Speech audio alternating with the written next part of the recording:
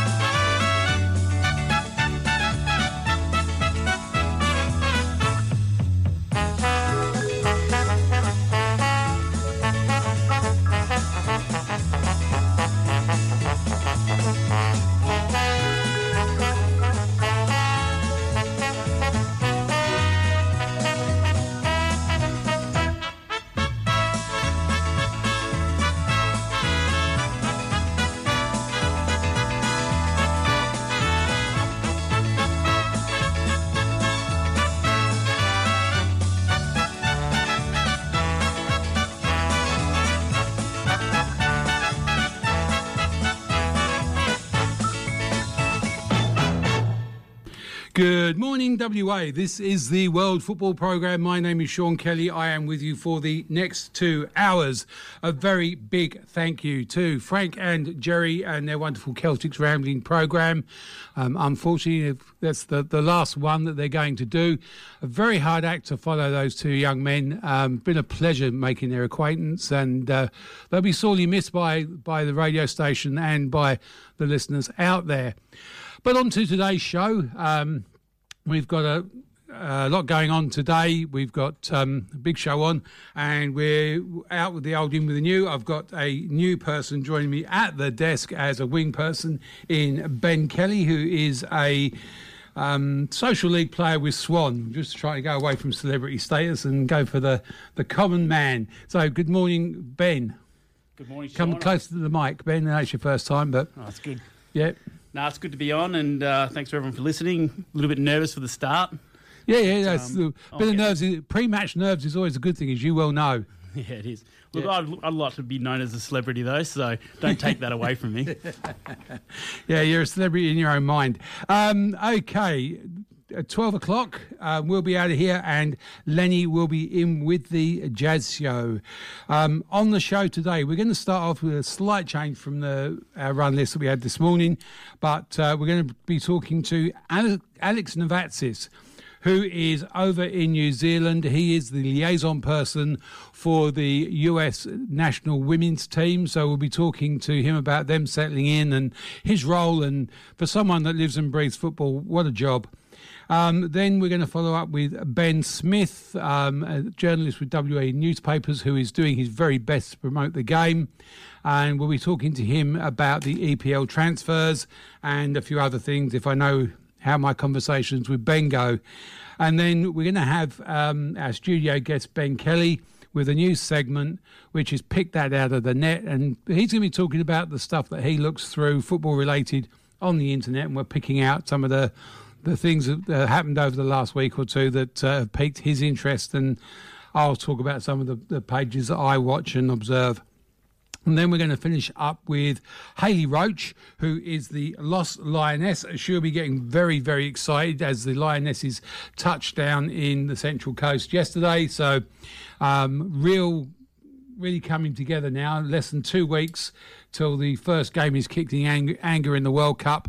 It really is starting to feel the buzz. And we had... in breaking news, we had not breaking news, but we had the Women's World Cup trophy in Forest Chase yesterday. Not a huge crowd, but it's here. That's the start of the Cup, Ben. Yes, it is, and I think we're 2 weeks away, and I think everyone's looking forward to a World Cup to be in Australia. Yeah, absolutely. No, look, I can't wait. Australians going overseas. I've noticed that Tom Glover and Sam Silvera have gone to Middlesbrough. Yes, they have, and there's a young fellow that's gone from the Glory to Fulham as well for an undisclosed fee. Yes. O'Donnell, is it? Donald, yes. Donald, yes, Donald. That's right. Is it O'Donnell? No, it's Donald. Yes, he has. He's gone. And good luck to the young man. You know, been some things going on about the whether we'll have a team to face West Ham in a week or so. But Well, they've got plenty of youth players they down have. there. Yeah, no, look, it'll be fine. It'll be a good experience for them.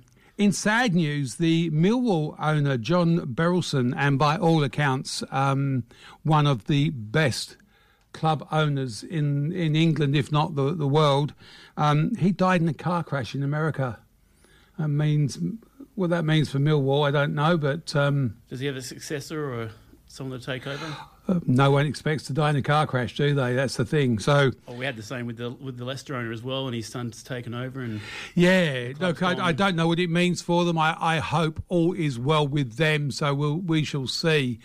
And to finish off, I see that the First Nations, the Aboriginal flag, the Torres Strait Islander flag, and the Maori flag are all being flown at World Cup venues. Yes, it's good to see, and I think there should be more of it across the whole competition, really.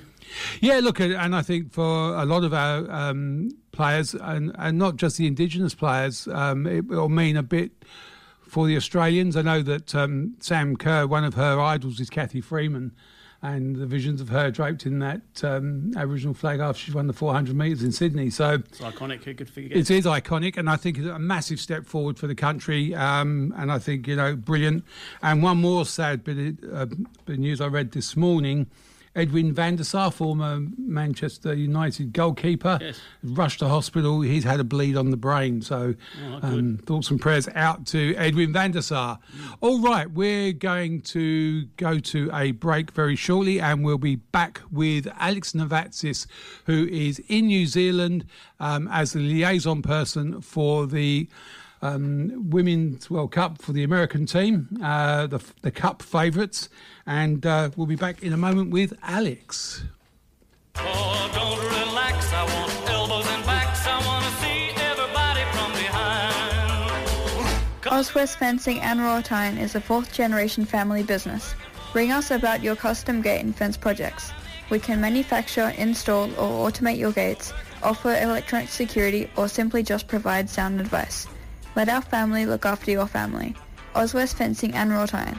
Call us on 9258 6822. Station sponsor. Down, I believe he's gonna work me into the ground. I pull to the left, I heave to the right. I ought to kill him, but it wouldn't be right. These players want more. They want to step off that field and win. Just when Australia was crying out for a hero, they found one. Matildas now get to measure themselves against world's footballing elite. Till we outrun them. Keep it going, we're not done till it's done, all the way through. Till the pain pays off. Till we make you roar. Till we tell a bigger story. Till we settle the score. You don't mess with it. Till we stop them all. You can't beat the best. Till we do you proud. You're not like the rest. We're not done. Till it's done.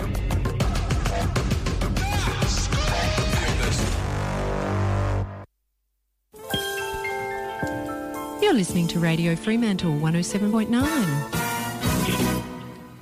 I actually like that Till It's Done promo there for the Matildas.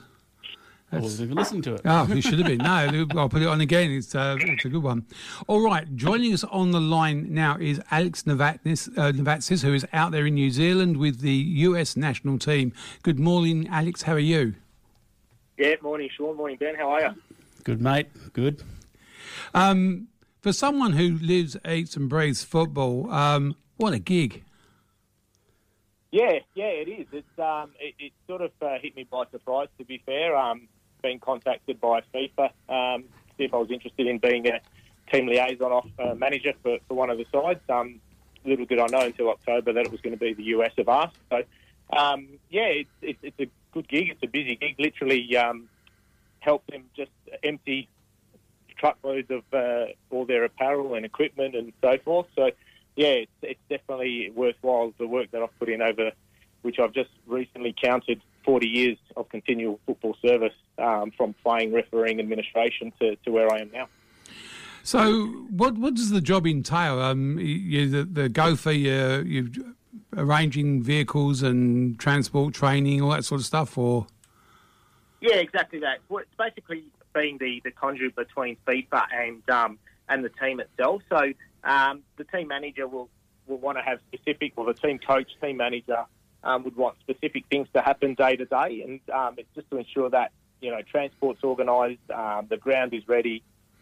Dealing with the training site manager to make sure that, when they arrive, the pitch has been watered and flipped or whatever their requirements are, through to make, that they're happy with their meals, and if there's an issue, to deal with the hotel itself as well. So, yeah, it's sort of anything and everything at the moment, and lucky enough I'll be same hotel as some of the best players in the world. Yeah, and do you have much contact with the players, or is yours mainly with the administrators? It'll be a bit of both. The team itself isn't here. It's only their advanced party are here at the moment. But, yeah, end of the day, I'll be travelling with the team, irrespective of where they go, from players, coaches, dietitians, sports scientists. I think in total they've got approximately, nearly 70 people travelling as a side with coaches and players. So it's, dealing with anyone, everyone. But, yeah, obviously my main contact would be the head coach, and so it's the team manager as well. Yeah. So in terms of, what that gives you, obviously contact with a highly professional unit, and the professionalism around the preparation of players, the preparation of the backroom team. Is there any things you're seeing already that you thought, wow, I've not seen that before? Yeah, probably one thing that I haven't seen before is basically a cryo machine, which basically is a cold room where they'll go stand in, and it gives them that advantage of recovery, which this thing was just a massive thing. There's a lot of sports science that's going into the team, and I think a lot of countries are basically catching up to where the United States are anyway. But also, prior to that, all the operational set up and making sure everything is ready to go for their team arrival on Tuesday into New Zealand. There's so much work and everything that needs to go into it to pre-planning all the way to August, where, you have to make sure, you've got ground booked, vehicles booked, to, people happy with where they're staying as well. So, yeah, that operational side of thing is definitely something that I can use, seeing how they do it and basically using that to ensure that what I do is at the same sort of degree or moving towards that degree in organisation. Absolutely. I suppose now the hotel's been advertised all over the place, but in all media, all the team's hotels have been advertised. So in terms of security and media access, paparazzi, seeing any of that happening? No, not as yet. Obviously, the team aren't in until Tuesday. That will change.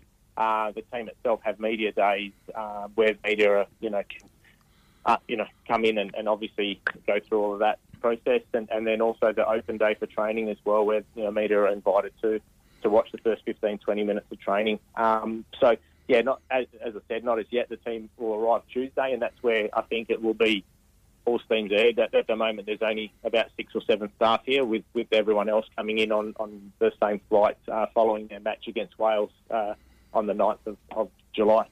Yeah, you look at it, there's only 12 days, 4 hours and 45 minutes till the kick-off, so crazy. It is crazy. We've been talking about this for years now, and all of a sudden it's becoming also real. In Perth, we had the Women's World Cup trophy on display. I think it's down in Busselton today. So, things are starting to ramp up. What's the atmosphere like over in the Gold Coast over there? Oh, no, sorry, Central Coast over. Oh no, not Central Coast. Are you New Zealand? Auckland, yeah. What's the buzz like in New Zealand? Yeah, really good. I mean, at the moment, coming through the airport where you see FIFA signage everywhere, staff at the airport, there's staff at the airport 24/7 now that are FIFA staff. Basically waiting for teams to arrive. You're seeing teams arrive. You see buses and all sorts, basically covered with FIFA insignia. Promoting the World Cup itself, and and even just walking down the street, if I have my FIFA jacket on, people asking when are the games on, and always asking and wanting to know what's happening. So definitely the change from when I was here in October last year for the draw to what it is now. Massive difference, and definitely an exciting part, especially now that it's actually real and basically and I'm working with the US management team now. You can see the excitement, and for me particularly, just to know that the games aren't that far away. It started for me already, but once I see their first training session and seeing the players on the park, that's when I think it will really hit home. Oh, absolutely. And you've been out and had a look at the training ground, and I don't know about...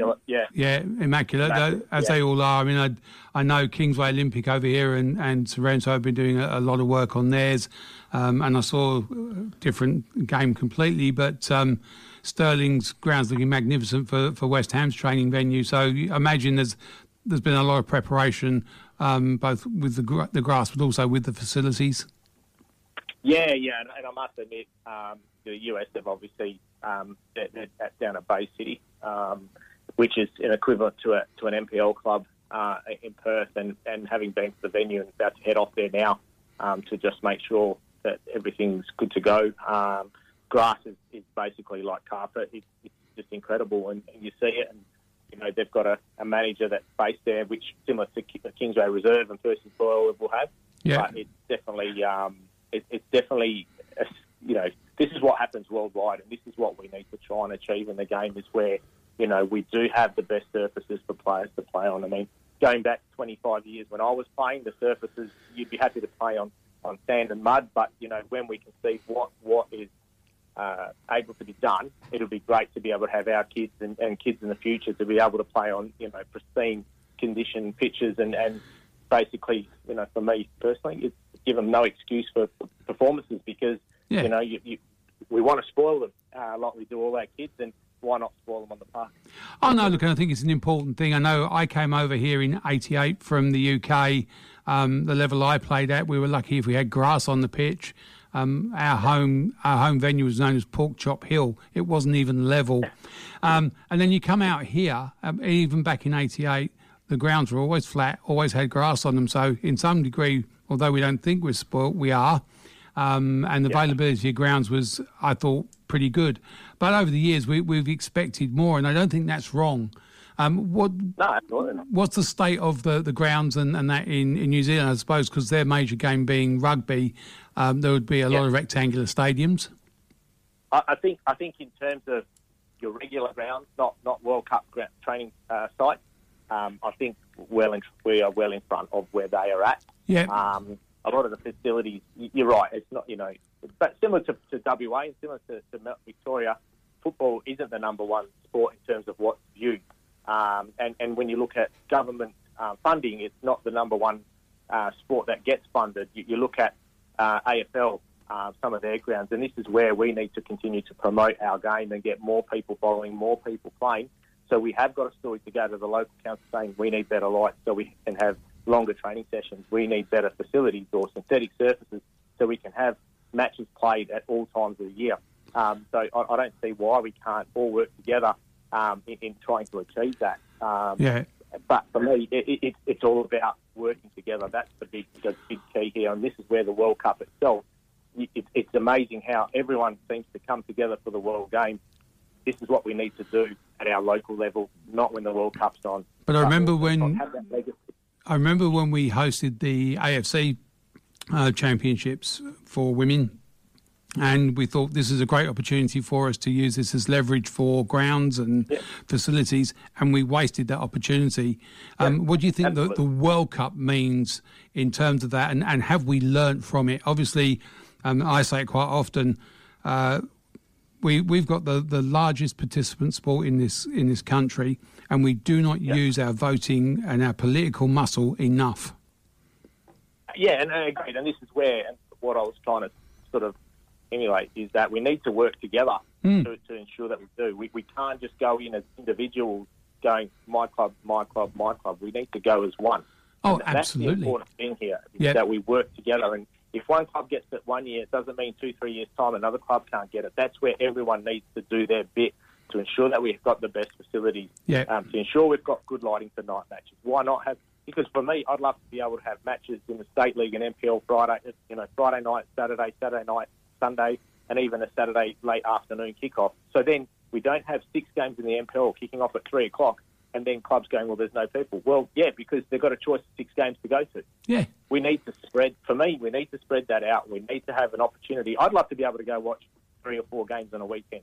I'd love to, but unfortunately, the way, what we're doing is 3 o'clock kickoffs, and this is where I think night matches are great. I think it's a good opportunity to I'd love to be able to watch a game at 3 and then go to another one at 7. But that opens up another thing, Alex, that you do that, and we expect people to pay $10 to enter a ground, and they've got to bring their own chair and sit out in the rain.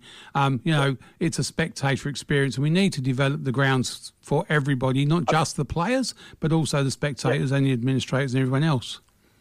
Yeah, and I agree. And I think I've said it to a lot of clubs that, they charge $10 for someone to go watch a game. But why not let them in free? Because when they come in, they go, you know what, we're going in for or even half the price. I'm going to buy a drink, I'm going to buy a beer, I'm going to get something to eat. So then they're getting that better experience rather than saying, I'll pay $10 and I watch the game. Whereas they go in and say, I had a hamburger and the food's great and it's good atmosphere and things like that. Why wouldn't you do that? Absolutely. And then when you look at government funding, I think the WAF will get about $12 million from the state government. I imagine if that sort of funding was available at Football West. Oh, it'd be great. We'd love it. I mean, we're about to have one of the best facilities, football's had for some time now in the State Football Centre. I'd love to be able to have more funding where we can sort of utilise and have more pitches and more stadiums, but, boutique little stadiums that we can sort of promote and have more games at as well. But to have that funding, to be a dream, because what that gives us the opportunity to do is develop better players, and that's what it's about for me, is developing better players and giving those players an opportunity, different pathway that can't reach that elite level, but give them a pathway that they can go, well, I can still play football, like you've said many times, walking football, social football, amateurs. There's a game for everyone, and I think that's important. And that funding, what I'm trying to say here is that funding can go to better pitches for these players that are playing at social level to play on as well.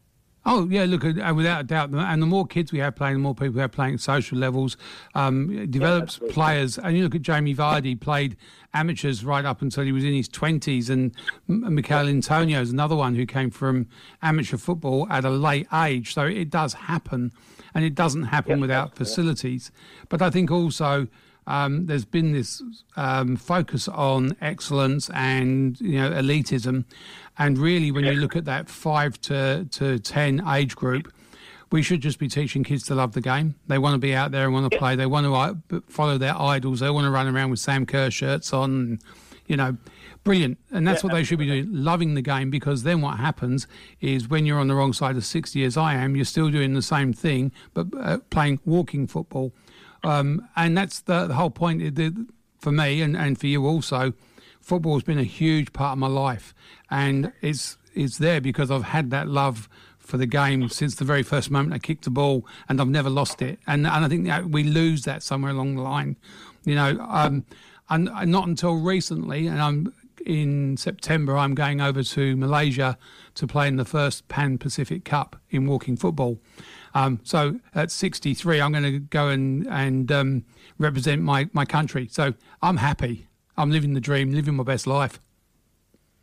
Yeah, absolutely. And that's what it's about. Like you said, you're going to get an experience playing international football at a different type of football, irrespective of what your level of skill is. And this is what we're also trying to do at Football West. I mean, we just got back we went to Indonesia with an under-15 side. We're about to go to Borneo with a 14, 15, 16 TSP side. We've got Singer Cup coming up for our regional state side, Yep. our Goldfields regional state side, and then in turn again we've got Phuket Cup for another lot. So what we're trying to do here is give an opportunity for all players to play at international level against international sides, irrespective of what their quality is. Now, okay, we're looking at the top end, but again, regional kids to be able to go play in Singapore and in Phuket, it's a dream. Young Ben here, when he was 15, went to the Manchester Umbro Cup as part of a regional WA team that went over there. Yeah, I learnt heaps there. It was great. We played local teams. We played youth teams from the Premier League. We got battered a few times, but, we all learnt a lot. But you met people like James Milner and... Yeah, met a few guys, Absolutely. Yeah, it was good. Yeah, I mean, some of us are really lucky, like Ben yourself. You met James Milner. I was lucky enough to play against them with, at national type level, with your Harry Kills, your Brescianos, your growers at junior national level. It's an experience, and these guys may have gone even further in their careers, and I didn't. But at least I've been able to have that experience of playing again at national championship level, and a bit better. And at a young age as well, because then you learn from that, don't you? Oh, 100% you do, and you take that experience and you never forget it. But again, it's a good growth and good opportunity for any kid or any player to be able to play at that sort of level. Absolutely. Okay, Alex, I know you're working on a very tight schedule and you need to be on this vehicle going over to the training ground. Look, great to hear that you're over there and doing something you love, and, it'll be an absolute experience. And I hope that the US team end up runners up to Australia. But Oh, what a final that would be! I'll take that, guys. But I won't say that in front of the management team. But absolutely, as some people in the office have called me Captain America, it's definitely America all the way, except when the Matildas are playing. You'll have to wear your Australian socks. Yeah, well, if there's an outbreak of food poisoning on the night before they play Australia in the final, I won't be looking in your direction. No, I'll make sure I'm eating it as well, mate, so it doesn't look tough. All right, buddy, take care and love what you're doing. Thank you. Thanks, mate. Cheers, guys. Bye. Alex. Alex Navatzis out there in New Zealand with the World Cup favourites, US. Yeah, he's going to be a busy man, I think. I mean, they touched down on Tuesday. You would think that he would be all over the training grounds and the rehab from the flight and being that middleman between the hotels, management. I spoke to him. The lawnmower man. Spoke to him during the week about it, and he's not expecting to be doing much in the way of sleeping over the next couple of weeks. No, I don't think he's going to. Yeah, there's a lot in it. It doesn't sound like a lot, but I would imagine that looking after the US national team would be like looking after 24 Taylor Swifts. Yeah, just all of those times and getting the buses, and I've travelled a bit with teams as well, and I never looked at that. I just rocked up and I had to rock up. Yeah, it's tough. I know. No, look, I don't envy him, and I think he's, great that he's out there doing it. And look, having known Alex for an awful long time as you have, lives, eats and breathes his football. I think so, and I think a few bags will be lost, and he'll be doing a few rat runs back to the base camp, back out to training. It's all those little things you forget. Oh yeah, absolutely. Someone's left their boots in the hotel room. Yeah, no, it's going to be very, very interesting time for him. And look, if you're going to do it, may as well do it with the best in the world. Yeah, and I think it'd be good to catch up with Alex on the radio after the cup and talk about his experience. Will do, yeah, absolutely. There'll be a follow-up to this one, I can guarantee it. All righty, lots of football going on in the local leagues, and we'll start off with the NPL. There's a number of juicy-looking fixtures out there today, Ben. Yeah, there is some big games. There's one at Macedonia Park with Stirling versus Armidale. Stirling is sitting in second at the moment on 26 and Armidale on 23. The goal difference is the same. Stirling have got 10 and Armidale have got 9, so there could be a change there with John O'Reilly's men. So Stirling are playing Armidale. We've got Bayswater versus Olympic Kingsway. Be another big game there. And then I wouldn't think I'd say this before, but Inglewood down at the bottom against Perth Challey sitting in mid-table. New coach with Danny Hay.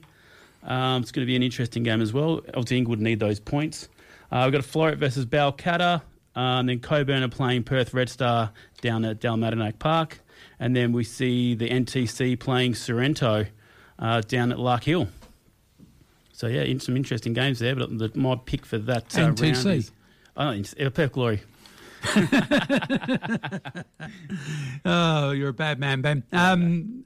Yeah, no, look, some interesting games there, and I think like Stirling Armidale, Stirling going really well, Armidale still not quite consistent, but more than capable of doing the job on the day. I think so. I think obviously with John O'Reilly was away for 3 to 4 weeks there. They had a few points lost on the road. Yeah, but he's. I don't think they conceded they conceded 2 last week, but I think they had a few clean sheets before that. So. And when you look at that league, you say Inglewood at the bottom, but it's a very, very even league still. It's not much between top and bottom. No, there isn't. So yeah, if Inglewood win, they can, and obviously if Floreat lose, they can get off the bottom there. But yeah, it's the top and the bottom. It is tight. We're talking from third bottom's 19, and the Perth Red Star with 26 points. So it's really there's 3 games in it. It's a very close league, and you wouldn't have picked this at the start of the season. Oh, no, look, I think at the start of the season, if you'd have said that Perth would have been at the bottom of the table in the first 4 weeks, which they were, no one would have believed you. Yeah. The addition of Danny Hay as the coach, huge. Yeah, definitely. He's coached professionally as well. Coached his national side. Yeah, he has. So, yeah, look, he hasn't got a lot of time to rebuild. I mean, they're sitting mid-table, so, yeah, I don't think they'll relegate, just put it that way. Pretty sure they won't. All right, so that's the NPL. If you're looking for a game, plenty of good games out there, good spread across the metro area, so get out there and do yourself a favour and watch one of them games. All right, we're going to go to a break, and we'll be back after the break with Ben Smith, who is with WA Newspapers, and we'll be talking about the EPL transfer market. Hey, it's Futsal WA, the leading futsal organisation in Western Australia. With continually growing men's, women's and junior competitions for any ability levels all year and all around Perth, Futsal WA also provides elite development pathways and competitions for juniors, youth and seniors. The fun, fast-paced social aspect of the game could be the perfect fit for you. To enter a team or to find out more, contact us on 0432 745 140 or simply at www.futsalwa.org.au.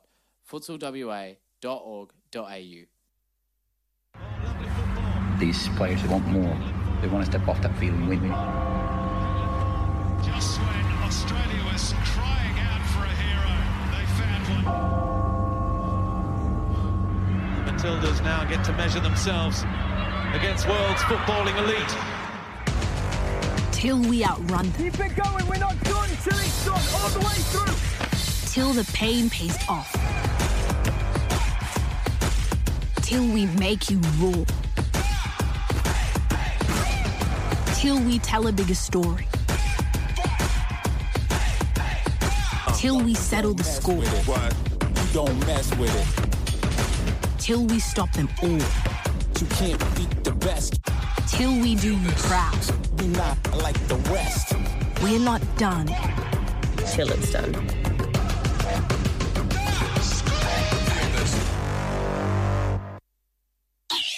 Radio Fremantle, 107.9 FM. All right, and we're back on air. I'm just waiting to get hold of Ben Smith. So if you want to run through some State League fixtures for today, Ben? Yeah, I think we'll go start off with the State League Division 1. So we've got Joondalup United versus Fremantle City, Gwelup Croatia versus Murdoch Uni Melville, Forestfield United versus Gosnells, the Western Knights versus Dianella White Eagles. I'm not too sure if there's going to be a crowd at the game or not. Who knows? Yeah, they're allowed to have a crowd, so... The Western Knights? Yeah. Yep. I've got to keep up to date with all this because I know Mandurah couldn't have them. No, they're all off their sanctions, so there should be a good crowd there today. Mandurah City versus UWA and Subiaco versus Rockingham. All right, now joining us on the line is Ben Smith from WA Newspapers and a State League player himself. Good morning, Ben. How are you? Hi, Sean. I'm not doing too badly.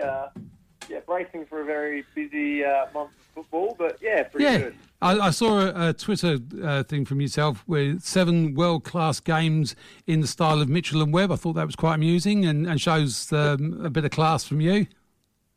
Thank you. I'm a big fan of David Mitchell and Robert Webb. So I've sign of a good education, mate.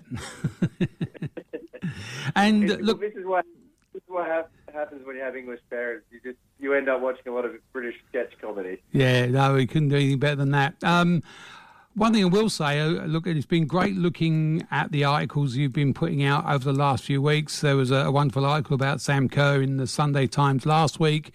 You're getting a fair bit of coverage out there for the game, and I imagine over the next few weeks we'll be seeing more column inches from yourself. Yeah. I wouldn't be doing my job if I wasn't. So, it's very meaningful, I think. I do thank you on pointing that out. I feel sometimes people complain about the lack of coverage, and I feel like I've been, the last, 6 to 9 months sort of thing, I've been doing my most to get them, to increase the amount of football coverage that's available in the West Australian, and you can't please you can't please everyone, but I'm glad that some people recently have kind of reached out and said thank you and well done and that sort of stuff. So it's nice. It's been a very busy time for us at work recently, so it's it's nice to get some recognition sometimes. Yeah, I don't think it's a dig at yourself. I think the game itself doesn't get enough recognition in the printed media, but obviously part of that is about having quality journalism that's representing the game, and bringing out those interesting stories to get those inches. And you understand you're in that market. It's not just a case of we're going to be given a page. We've got to earn it. It's hard because what sells papers? Yeah. If Nick Naitanui changes his socks, that sells papers. Yeah. So. Yeah, absolutely. Exactly. All right. So anyway, getting back to the reason we've got you on, the EPL transfer market seems to be overshadowed by the Declan Rice transfer, which seems to be dragging on. If Arsenal weren't trying to do it in Afterpay, this would be already done by now. Yeah, it's I feel like it feels like an eternity ago that Man City and Arsenal were in a bidding war, and the fact that West Ham are set to they're on their way to Perth this week, and I'd be pretty surprised if Declan Rice travels with the team. Oh, he won't. He won't travel. Yeah. I would have put it this way. If he does travel with the team, I think something's seriously gone wrong in terms of that transfer. It felt like it felt from the start of the window that was getting done as soon as possible, and yet here we are all these days later, and it's still But I think you look at it, you want to pay like a British record transfer fee. You go, yeah, okay, we'll agree to do that, but we'll give you 10% now and the rest over the next 50 years. Doesn't really work, does it? Why would West Ham give that up? Really, it should be, look, either stump up the cash or forget it. It's a bit like buying jewellery or whatever. Afterpay's not really working for me. Yeah. Well, that's I assume there's some kind of way to get around, financial fair play or something like that. But it's just, I tend to agree. You either have the cash or you don't. Yeah. And you shouldn't be able to, to buy players. And pay it off in such small instalments. If it was we'll pay it over 4 years, that's a bit more palatable. But if then it's still a long time to receive the money. The new bidding war that's coming up, and you wonder how this would go as well if they haven't got the money to buy Declan. How are they going to afford the 180 to 200 it's going to cost to get Mbappe over the line? Yeah, well, that's it, isn't it? I've been saying for a while there's too much money in the game these days, and I remember when £5 million was a big transfer, or it was for a reasonable player. I can remember the first £1 million transfer. It's horrible. And who was that? A long time ago. Yeah. Even the fact that someone that Declan Rice is worth $90 million in this market. I think that says more about the market than it does about Declan Rice, who, I don't think he's a bad footballer, but I also don't think he's anywhere near worth that money. And I personally reckon you could probably find, 3 other midfielders who do just as good a job, or maybe even better a job. Yeah. For $30 million. But it's like any market. Your house or your car is only worth what the market's prepared to pay for it. So, West Ham can value him whatever they want. If someone's got or is foolish enough to part with that cash, then it's about them. Oh, yeah. But look, there's enough about Declan. Carl Havertz from Chelsea to Arsenal, that intrigued me. Yeah, I mean, I quite like it as a move for Arsenal. I think Havertz has been a bit of a square peg in a round hole at Chelsea this last couple of years. The fact that they've been playing him as a centre forward when he's a midfielder.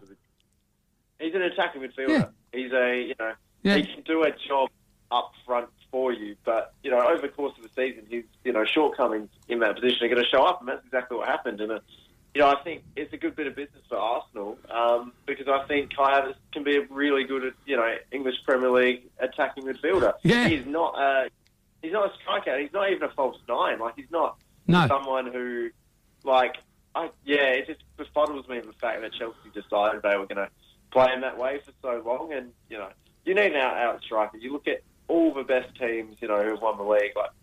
Pretty much all of them have had out-and-out strikers or someone who can stick the ball in the back of the net. Yeah. With Havertz, you looked at Havertz and you knew he wasn't enjoying his football the last few seasons. You could tell in his face. That's it. And, you even look at Manchester City this season. Last season they, didn't really have that kind of number 9 option. I know they still won the league, a couple of years ago. They brought in Haaland this year and they just blew away the rest of the competition because they finally had someone who was a natural in that position who could stick the ball back for net.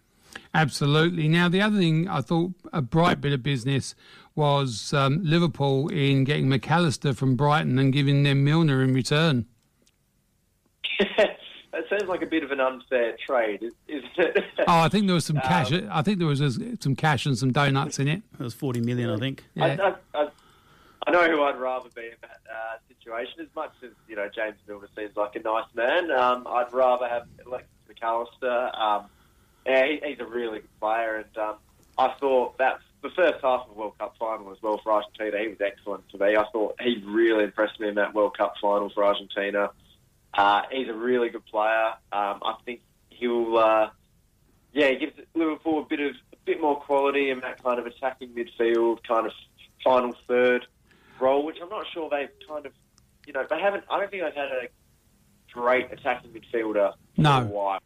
But he oozed quality in that Brighton side. I think put him in another very good side. He's just going to get better, and I think that was a good bit of business. Yeah. I think he was the sort of move where, provided he adapts to the system, which he's a good player. You'd hope that Liverpool have a plan for integrating him into the system. Yeah, he should be really good. I really like McAllister. I think really good player, really fun player to watch. Now, part of the Chelsea clear out again is Mason Mount to Man U. Yeah, that's an interesting one.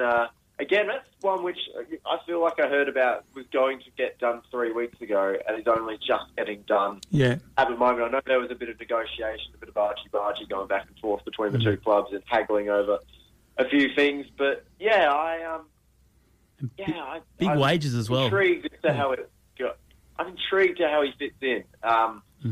He's copped a lot of slack. He's copped a lot of criticism the last few years, Mason Mount. I think he's kind of gone from being overrated to being underrated. Yeah. I'm kind of interested to see how he fits in with Casemiro and Fernandes. And, I think he's one of those players who I think does small things very well, but that means that he kind of has a, temerity to go missing a bit. And I thought Manchester United was sticking away from paying those big salaries as well.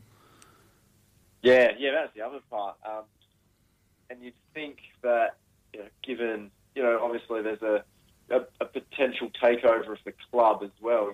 I was wondering how does that impact on the actual kind of deal? Were they hesitant to give out this money because they're not sure about the ownership, structure going forward or whatever? But it's been done now. I think I'm not sure he is like the exact player that Man United need, but I'm probably not too sure what Man United need. Yeah, probably need another striker, I reckon. Yeah, that would help. There's one playing for Tottenham at the moment who might. I was going to ask you about Kane. Is he staying or is he going? What are your thoughts? I'm really fascinated to see what happens because I'm not sure Harry Kane. I was speaking with a Tottenham fan about this last night. Actually, I'm not sure Harry Kane fits the way Ange Postecoglou wants to play football. He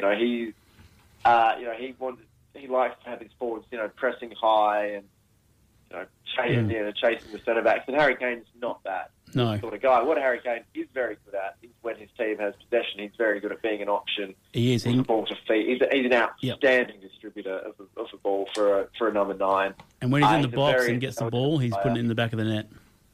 Exactly, and that's the kind of I'm sure Ange wants to work with Harry Kane. Does Kane necessarily fit how he wants to play? As I was said, I was speaking to a Tottenham fan last night, and he kind of said it could be, Richarlison might start up front if Kane isn't there, and that actually might suit the team a bit more because he's a bit more mobile, a bit more, he's a bit, he's fluid in his movement kind of when he's pressing, and I think he's a bit more energetic than Kane, who, he's a very intelligent player, but he's not the most, he's not a rapid player, is he? No, and you were talking with Sean before about Declan Rice is worth 105. What is Kane worth to Manchester United? I mean, if Declan Rice is worth 105, I'd say that Harry Kane is probably worth 150 mil. But I'd agree. And you talk about the news coming out of Bayern Munich was they're going to pay 60 million for him, and that's never going to happen. Nope. I mean, he is older, and he's approaching. I think he might be 30 or about to approach 30. I think he's 29 at the moment. So you do have to buy. Anyone who's buying from him might be able to shave a few dollars off on it, with the argument that he's approaching his twilight. All that said, though, you've got a new coach in Postecoglou going in. They've just bought James Maddison, who I think could increase that level of service that he gets. It's the style of play that Postecoglou plays. Yes. It's a lot of running off the ball. Yep. Is Kane up for it? Yeah, and that's it. I mean, he's a very unselfish runner, when his teams are in possession. He's very good at creating space for others without even receiving the ball via, the runs he makes. And, he's very unselfish and kind of in that respect. But, there's doing that when your team has possession, and then there's doing that when your team doesn't have possession, and the off-ball running that Postecoglou's team will entail. But, it's going to be, again, I haven't seen Tottenham announce their squad for the Australia tour. My gut says Kane probably won't be there, but who knows? I mean, there's... I don't know whether he's had a chat with Ange or what. I'm not in Ange's inner circle, unfortunately, but I'd be fascinated to see how Ange actually views Harry Kane and whether he thinks he can, utilise him in an effective manner. Yeah, look, I think they're going to. Ange has made a massive offer to keep him as a striker, so, they don't want to lose him, I'm sure of that. And, when you look at who they replace him with, that's going to be the next problem. But I would imagine that, as you said, he's an unselfish runner. Why wouldn't you keep him? I think he might fit in well with their system. But, as you said, he's soon to be 30. So who knows? Has any other transfer news piqued your imagination? I don't think so. Actually, I think we've kind of covered the main bits. I picked up one late last night. Anthony Griezmann, Newcastle are courting him. Wow, that would be some move. I know Newcastle have already signed, Tonali from AC Milan, who did not want to leave Milan by the sounds of things. He really wanted to stay at the club, and was the decision was made for him by the club. Yeah. He got a lot. Newcastle paid a lot of money for him, and I've got to be honest. I mean, I haven't watched much AC Milan over the last couple of years, so I can't say I'm an expert on the team. But I didn't.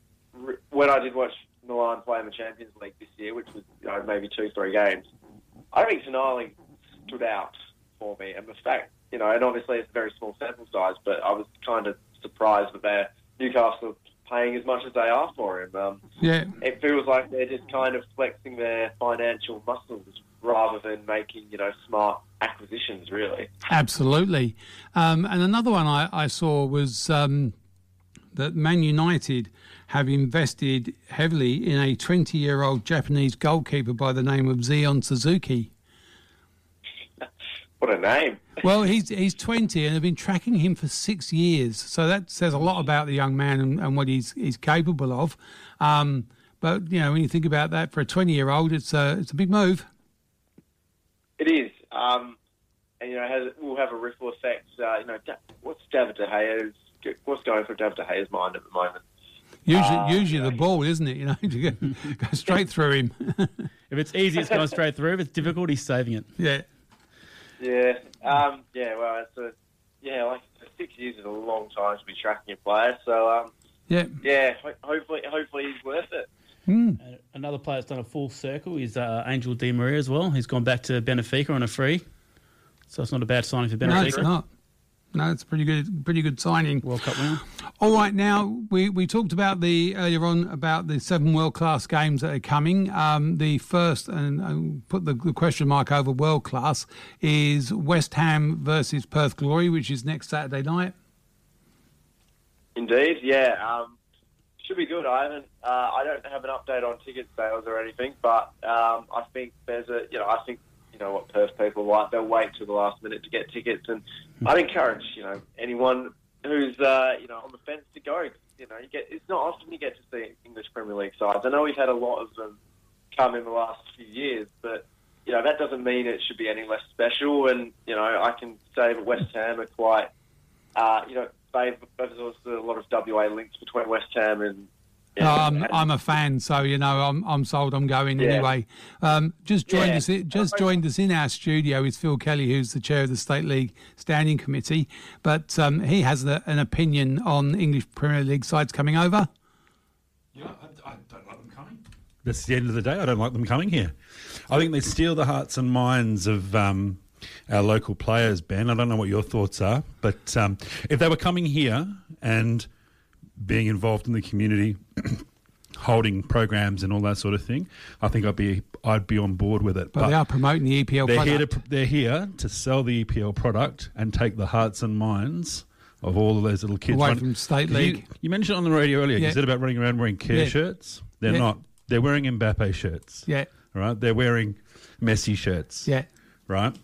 That's what the EPL want. The EPL are coming here. They're bringing all their teams here to capture the hearts and minds of kids. Well, I think, first of all, I think the state government obviously pouring a lot of money into, bringing these teams over. I think that's a big enticement for them. And obviously, it's a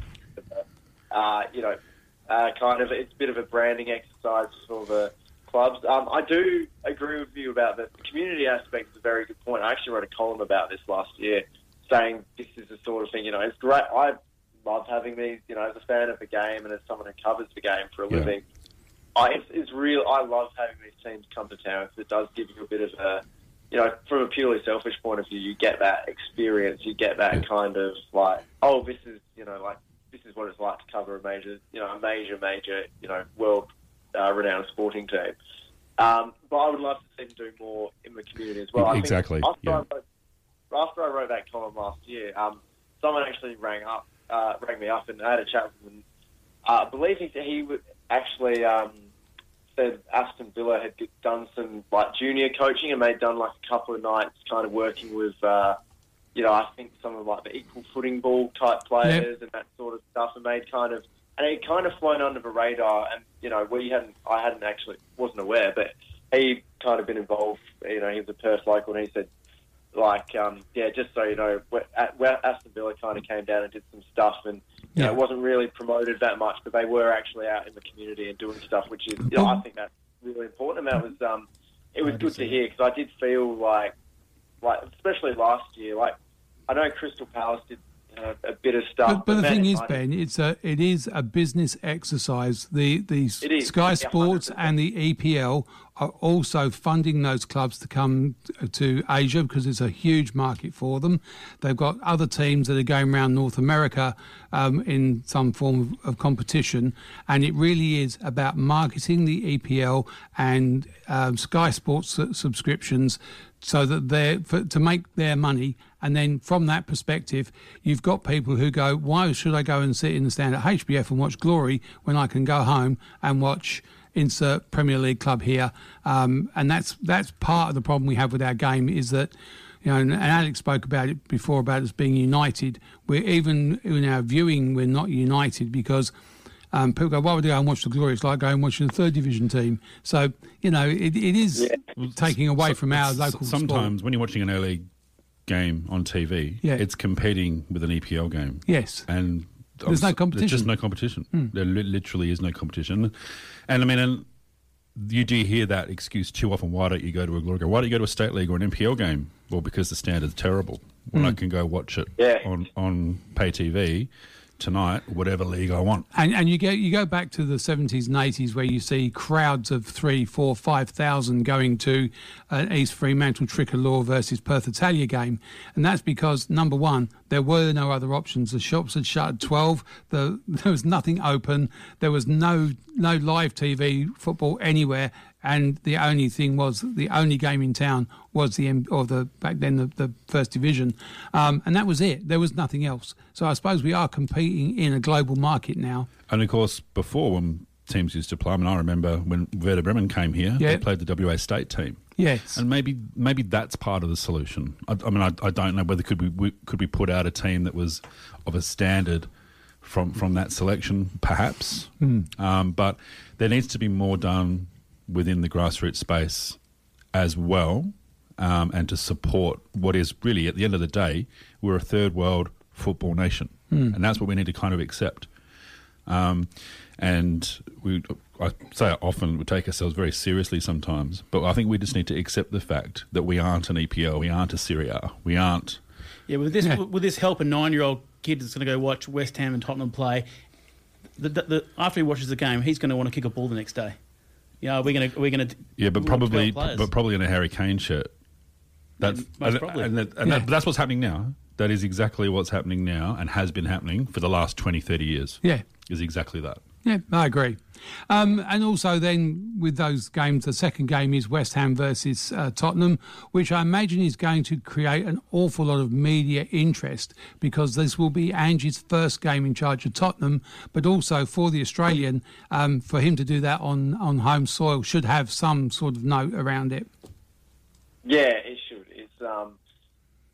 It's a huge occasion. I know it's just a pre-season game, and I know pre-season matches are not the most interesting, most exciting, but you're looking for the kind of a story, the narrative, the stuff around the game, which kind of makes it interesting. And you couldn't ask for much more. This is and Andrew the Trailblazer. The fact that he gets to start in Tottenham,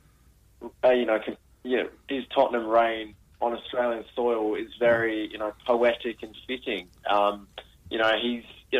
He's never lost touch with his roots at all. The fact that he's still, I don't know whether he sees himself as I don't think he views himself as a trailblazer, but he's very acutely aware of how much Australians love the world game, but also the stigma which is attached to Australians in the world game. You just look at when he rocked up at Celtic and people said he was a nobody. Well, this is what his words were when in his last interview, and he talks about Tottenham and basically saying he's a joke going to Tottenham.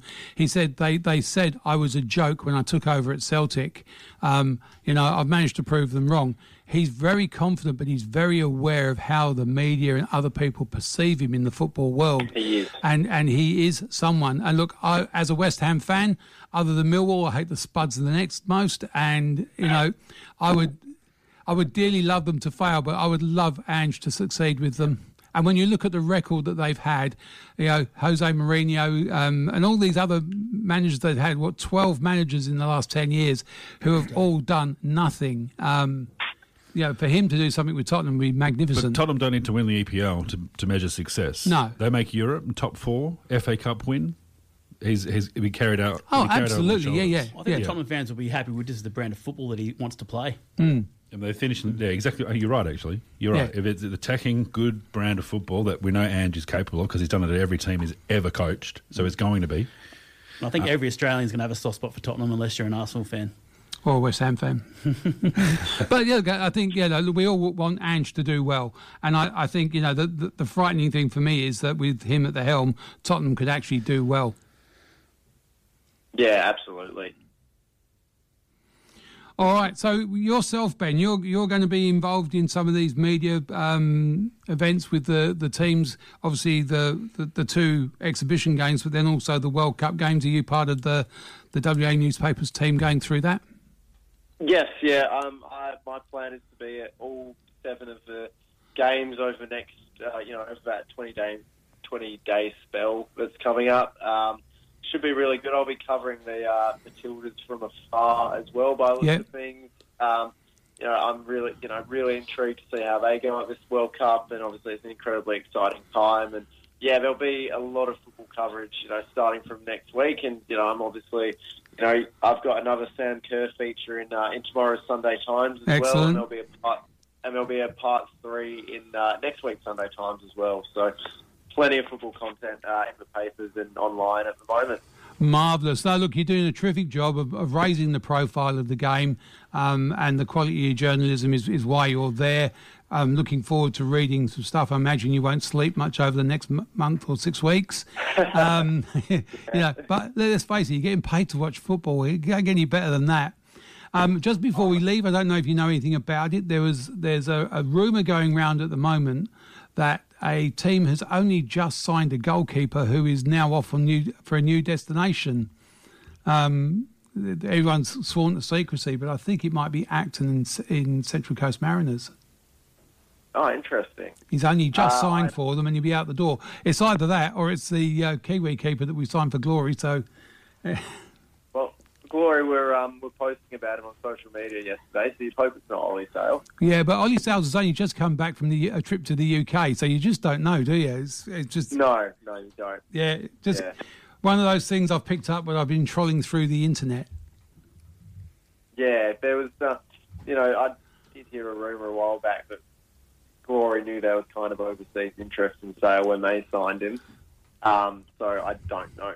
I mean, I can't. I don't know enough about the topic to speculate as to what sort of deal would Glory have with him. But he won't be the first player that Glory has signed during the close season who's then not fronted for them the following season because he's gone either to the UK or stayed in Melbourne because of COVID. But sorry, Chris Atkinson. Is it no Chris? No.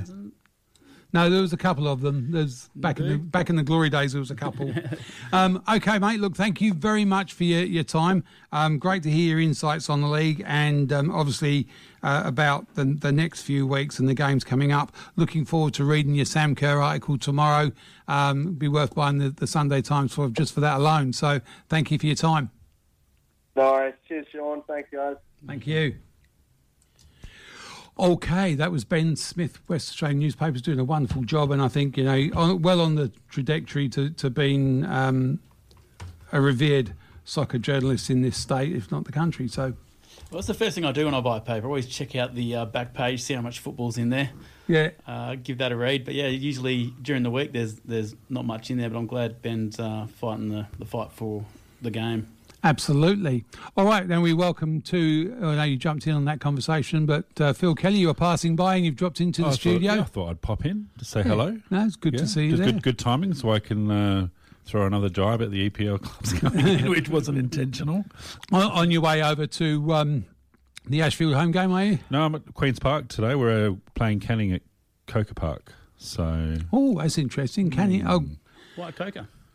The footy club apparently have Canning home game, and Barrendale Reserve is pretty much booked out for the season. So yeah. So Canning playing at Coker Park. I think they were out there marking the Lions this morning. I got sent a video just a short while ago of that. So fond memories of playing there. Yeah, me too. Actually, yeah. Phil was the captain of the Queen's Park 18s, weren't you? I was. Yeah, back in the day. I think I vaguely remember something like that a long time ago. Seth Lyons as coach. That's right. Yeah.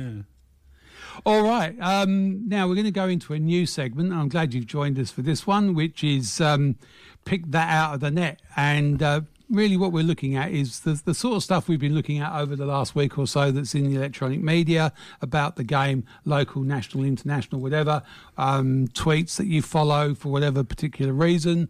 And whatever's piqued an interest with the community. Yeah, exactly. So we're trying to pick a victim every week. I mean, a commentator every week, and look, trying to go away from picking state league coaches and club presidents and that. And we've gone out and got the common man, and I found the most common one I could in young Ben here. Yeah, that's me. I hide in the shadows. So, Ben, what's been tickling your interest within the electronic media circles? Well, there's been a few posts this week. Lots of them entertaining. A lot of them are a bit awkward to read. But probably the first one I want to start off with is the signing and then the retraction of a signing of David Goodwillie. Sorrento, yeah. Sorrento. Yeah. I mean, first of all, all the posts online, even from the club itself and other forums like the Far Post, it's piqued interest. It's basically for me, it's an advertisement for what not to do from a PR perspective. Yeah. I mean, 500,000 people were reading his tweets on Twitter. Yeah. So it's piqued. I mean, and is the whole there's no such thing as bad publicity. I mean, I think there's probably some people in Sorrento probably don't. But I suppose, look, the thing is, and Ben read out a thing earlier that from the player himself, which I'll paraphrase in as, there is another side to this story, it's mine, and no one is prepared to listen to it. From what I know from public record is that there was a criminal trial where he wasn't convicted. There was a civil trial where he was ordered to make a payment. And then there was the third trial where he's declared bankrupt, and he didn't drive to that in a Lamborghini. Well, the thing is, I mean, I think you're right, Sean. There's three things. There's a criminal case, there's a civil case, and then there's a financial case with respect to his bankruptcy. Now, I mean, you don't walk away from a bankruptcy with a great big bag of money in a mansion and a Lamborghini, right? So, and you can't just declare yourself bankrupt and hide all your assets, because these are the sorts of things that are tested. So there's potential that there's some legitimacy around his ability to pay. And the other thing, and I know you're big on this one yourself, is that the thing that's been forgotten, and his side of the narrative hasn't been at all transported, but here's a man trying to rebuild his life, and then his mental health now must be at risk. Well, there's the fourth trial, which we don't confront enough, and that's the trial by social media. But we all bang on about men's mental health, and we're all, crying when someone does end their life suddenly. But we've got someone like him who may be struggling now. His life has been around and earning a living from football, and this has now burnt that, probably even as a coach. Well, I mentioned it a few times in the past, and this is not. I mean, this is a tricky scenario to navigate, right? Mm-hmm. Very, very tricky, because what has been done allegedly, and there's victims involved, and there are many victims involved at many, many levels, and it's a tough scenario to discuss. However, we've got to remember sometimes that this is probably someone that was trying to rebuild their life on the other side of the planet. Yeah. And we're continuing to condemn that person. Now, you might not agree with what he's done. But I don't. I'll put that on record now. I don't. But why? What doesn't sit comfortably with me is the continuing trial by social media. But I think also there's another narrative going in there that whilst this has been gone through the courts, he himself hasn't acknowledged that there's been even a slight bit of even if it was which is troubling too. Yeah, accidental, that he put himself in a position where this has happened. And I don't know enough about it to make commentary, but it's all a bit Prince Andrew. Well, that's the reality, because I'll be honest, I'd never heard of David Goodwillie until this. Yeah. Now, that in itself for me is a massive problem, because this brings it up for the victims as well involved in it, and it's unnecessarily being played out in global media. But all for second chances, and I think if it had been. If the media spin had been such that we've got a man who's trying to rebuild his life, it was criminal. No criminal offence was committed. Yes, there was, and the burden of proof in a civil case is much, much less. It's not beyond all doubt. So, it's minor. So obviously there was something. But it doesn't justify it. No, it doesn't justify what's happened since. No. All right, so we're agreed on that. PR nightmare could have been handled better. Yeah, and how does the club go from signing someone to retracting? Like, what is the process? Phil, you're involved at State League as the president. Like, when you sign players, do you do a quick Google search or... Look, you don't... What does the club do to protect itself? You don't do as much as you... Due diligence should. isn't... Your due diligence is not something that you do broadly when you're signing a player at this level. And there's a reason for that. Or coaches. Or coaches, for that matter. Yeah. I mean, I could talk to you all day about that, right? But here's the thing. Here's the reality of it, right? I find it hard to believe... I find it very, very hard to believe that someone didn't know something. Yeah. And that is probably the bit that's not been... And the thing is, it wasn't as if it was hidden away and someone somewhere should have gone, mate, there's this. And then come up with a strategy to either address it or go, look, I'm sorry, mate, for us it's not a good fit. We've got the Women's World Cup. We're a venue for one of those teams. Exactly. Yeah.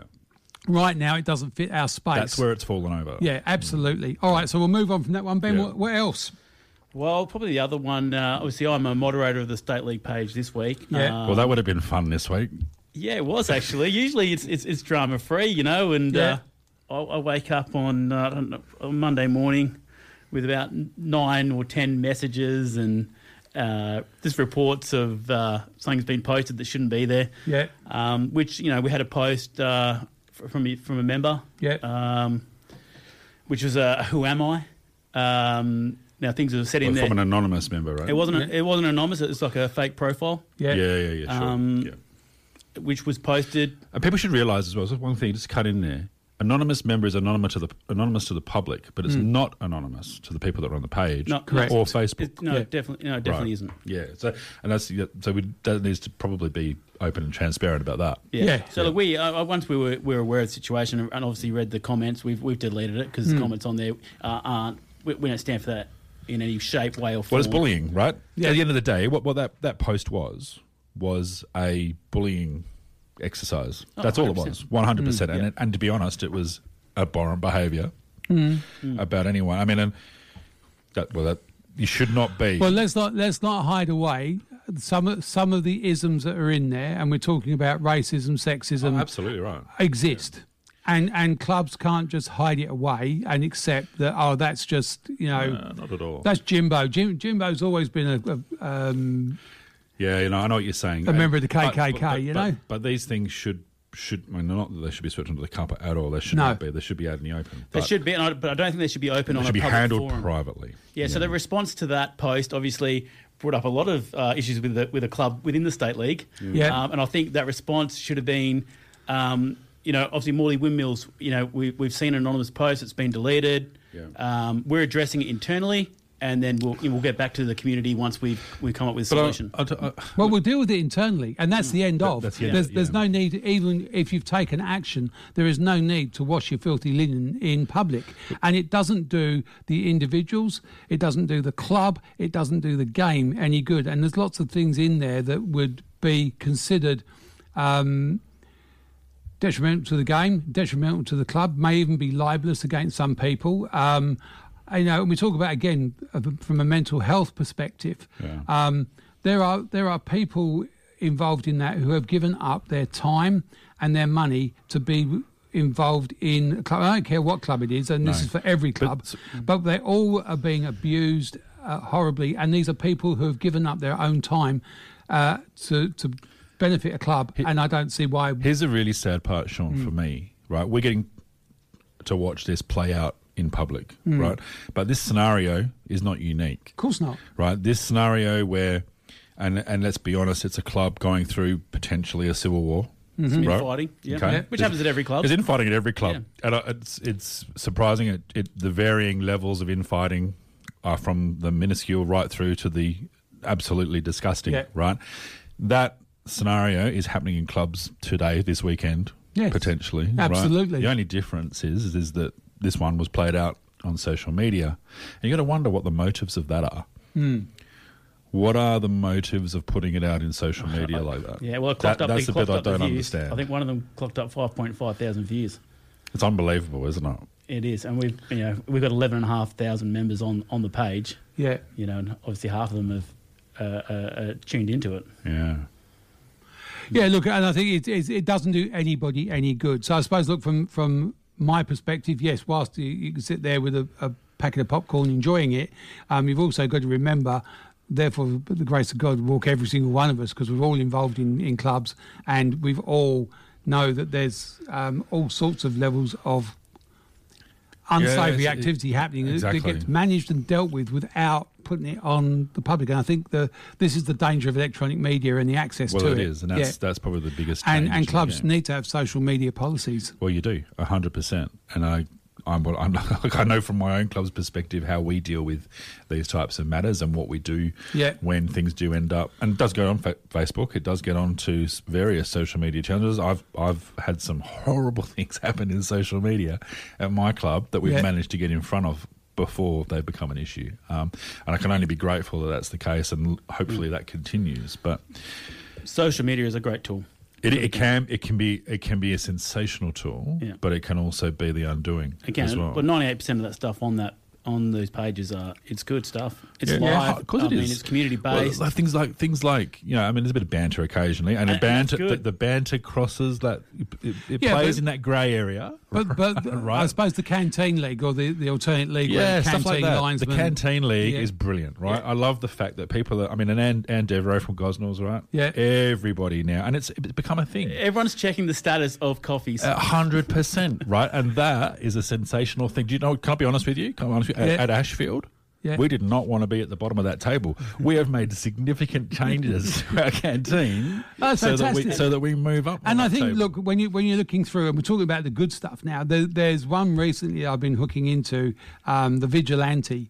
On the amateur page, yeah. On the amateur page. And he is going through, and just of his own bat, he goes to Games of the Week and he writes a report on it. There's a wonderful one on there last week, Kingsway Olympic versus Maccabi. Yeah. But But he's picking random games. Like, he's not going because it's the match of the round. No, exactly. Or for any other reason. That's I think Mark, isn't it? But, Mark Sargent. Yeah, the way he writes is just entertaining. It's almost as if we've got someone who wrote for Viz and then said to report on football for us. No, and it's brilliant. And so that's where Gossip Girl, isn't it? You know? Exactly right.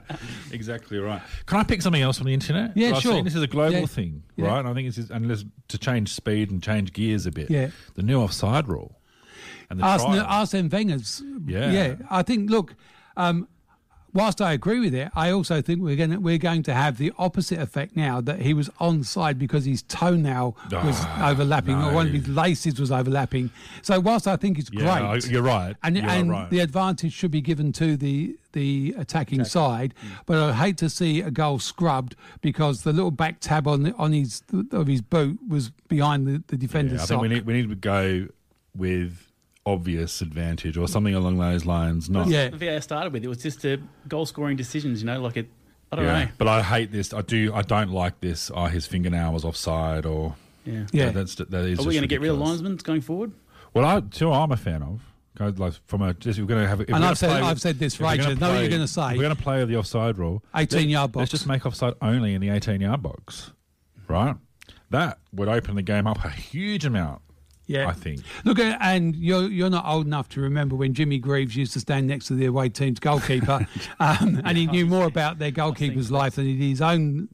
I don't want that. No, but I think inside the box, even just inside the box, not outside the box. So you could be offside outside the box, ball played to the corner, crossed in. Exactly. Yeah, I think it'd be great to have if we're going to change a rule and we change the offside rule.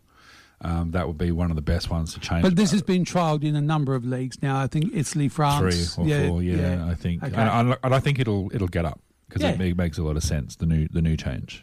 I think you're right. It's a sensible change, and it gives the whole intent of the offside rule was to give the advantage to the attacking it used to be team. when I played. That's what it was. It was always if you're in doubt, advantage to the attacking side. Yeah, always. That's how it should be. And I think with this whole toenail offside thing, that's definitely taken that away. I think I saw an EPL league done where if all of the disallowed goals from VAR, the VAR goals, it's horrendous. I think Liverpool got relegated, but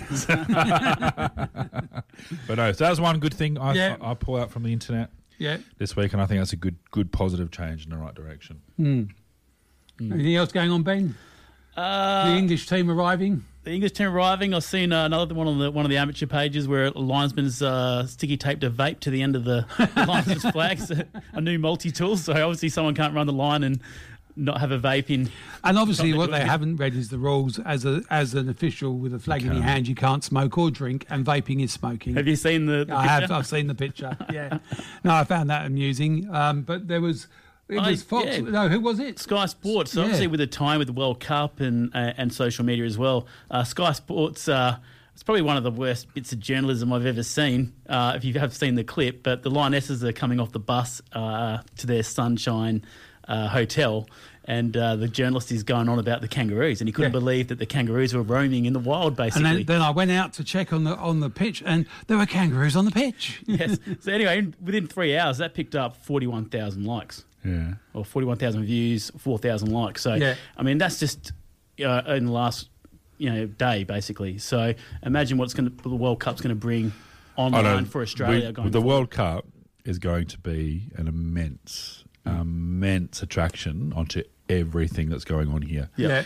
And I'll be honest, I don't think anyone's prepared for what's going to happen. And I know I've spoken to people and they've gone, it's only the Women's World Cup. And my biggest fear with it, and we did this when we had the AFC Championships here, is we lost that opportunity. We've got to seize this opportunity. Well, I think we are seizing it. Yeah. And I think with affordability... Yeah, I think we're doing a better job of it. Yeah, I'm going to the games. I'm going to the Denmark game. I'm going to the China game. It's $10 for kids. It's cheap. $20 for adults. Yeah, absolutely. You name another event in Perth or even Australia where you can get tickets for that. And I suppose, look, this comes back to, again, and women's football is so accessible that we look at it, even with China and Denmark and the countries that are playing here, Ireland, there are world-class players on our doorstep. Now, years ago, at Ashfield, we had Perth Glory playing, and we had... all the women's team came to Ashfield. One of them had Angela, who was the German goalkeeper, who had just got the Ballon d'Or. We're talking basically the females. Messi was there on our doorstep, accessible. It's a lot more accessible. Is a lot more accessible. Sam Kerr, and obviously the Glory did a good job of promoting that connection with the team, which they do so well at women's level. But the accessibility of those women playing professionally, they really haven't got into that stratosphere that the top class men have, where they're untouchable. These are very real, tangible heroes, and I think for young girls, to be shown that you not only can you become a footballer, you can become a successful footballer, you can make a living out of it. It's fantastic. Yeah, and I think all games around the world, the women's game, I mean, they're selling out stadiums in Europe. Yeah. It's happening. I think we're hosting the World Cup at a great time in women's football. Oh, big time. The Stadium Australia sold out this week as well. That was actually in the news this week. So the opening game for the Matildas is sold out, which is huge. Yeah. There's talk now, and it's obviously a lot of people are saying, why wasn't the MCG used? And we all know why, right? Yeah. Right, let's not talk about it. But they... How about because it's a totally awful venue for watching soccer? That's what I prefer to say. Yeah, that's what I would prefer to say. But people are now saying that they could have filled the MCG and had a record crowd in there as well for women's football. Not well for any sport, let alone women's football. Yeah. Which would have been amazing too. So where do you guys go for your football information? Obviously, we've got the State League page, we've got the Amateur League page, which I know you're on the admin for the State League page, but there's also other pages going out there. I know the Far Post with Blaine Treadgold is another one we use quite a bit. Sean Fry with the Perth Football Podcast. They do some great work. Yeah, they do some really, really good work, actually. I tune into that quite often. Yeah. Yeah. Not so much, I think, with the other radio show. Yeah. Blaine's on. The only reason is because I think it's just NPL focused, and I think there's enough of the NPL, so I like to listen into more State League stuff, obviously. What about for more? You talk about just the local league, or no, everything. Now, where'd you go for your football information? I mean, look, for me, one of the things, because obviously being of an older vintage, I on Twitter I look at 90s football because you get Zidane and all those people. People still use Twitter, do they? Yeah, yeah. There's a new Twitter out now, isn't there? Yeah, I'm old. I don't have it either. Yeah. No, but where do you go? Well, I mainly stick to Facebook because I'm used to it. I'm comfortable with it, and then I'll probably with Sky Sports. I'm on that Joe UK as well for a bit of laughs. Yeah. I mean, they mentioned Mbappe getting sold by Liverpool for 200 million yesterday. So, but yeah, I flick through. I like to tune into the local leagues. With the Premier League, I usually just stick close to the teams that I've got. And like the Red Men, that sort of thing. Well, I've got a couple of apps on my phone, and I think you can, because you can then tag whatever teams you're interested in. Yeah. And I'm not interested in a lot of teams, to be honest. Yeah, and who are the Arsenal boys that do the commentary? Arsenal TV. Yeah. Actually, that now, it's good. If there's two actually I like to watch, right? Now, I'm probably more a Liverpool fan than anything in the EPL. If I'm forced to pick a team, it's Liverpool, right? Yeah. But I'm a Southend United fan at heart, right? Mm-hmm. So there's that. But that Arsenal TV and the other one from Manchester United, there's one on TikTok. Yeah, I've seen that one. Okay, there's one on TikTok, which is a Manchester United fan. And if you're not a Manchester United fan, it is fantastic to watch. Yeah. There's a Tottenham one as well, the two guys, when Liverpool were 3-0 up at half-time. Tottenham will come back. Richarlison scored in the last minute. Yes. And they are celebrating. Yeah. And by the time they finish celebrating, the guy's just gone, oh, yeah. Oh, you couldn't believe it. But the Arsenal TV is the first one of those that came out. It is. And he was the fan. It's outside the Emirates doing fan talk and all that sort of thing. Yep. And it is... It is funny. And they're so flippant as well. Because 1 minute they're loving Arsenal, next minute they're hating Arsenal. Exactly. It's so good. It's so good. But you could not watch that if you were an Arsenal fan. No, you couldn't. It would be horrible to watch. No way, blood. That's right. That's what that is, isn't it? That's it. Exactly. Yeah, no, it's got some good quality stuff. But the TikTok one, which got me, and I think it was where it was quite funny. So he's a Manchester United fan, and he's watching the FA Cup final against City earlier this year. Yeah, going to us going in the first. And he's there, and he's talking about, like, he's obviously giving the preamble for the game, and he's just going, "No, you've got to be kidding me." It's the same attitude when Liverpool beat them 6-0. Yeah, exactly. It's the same guy. So that's another. So TikTok's another genuine way to consume your football, Sean. It is, and they give that short snippets of all the good stuff. Yeah. Yeah, I know. Look, and I think I sent you a free kick. There's a 5 or 6 year old bending the ball around a wall. There's all little things like that you pick up along the way. I just think it's interesting when you go through them to see what's going on. But there's lots of good podcasts out there, and I know the Far Post have got one now, and I think Alex Navatzis is actually involved as part of that now as well. He's on the Perth podcast one. Yeah. But I would also suggest to our listeners, if you've got one that you like, and maybe put it onto the page and post it up on our page. Tag us in. I'd definitely like to have a look, because there is an awful lot of football out there. And as I said, look, I like going back to the old stuff. I like going through the troll football. That's quite interesting. A lot of good memes in there, but also go through the Stu's football flashbacks, and they go back like 30 years. And I've sent you boys some pictures. I do enjoy watching those older football games though, and particularly when you watch these Roy Keane or Vinnie Jones. Well, Vinnie Jones when he's there with an axe, basically, and a chainsaw defending. But the pitches these guys used to play on. Oh, I know as well. Yeah, I mean, I've seen state league games get called off with pitches that looked half as good, probably twice as good as what the EPL were playing.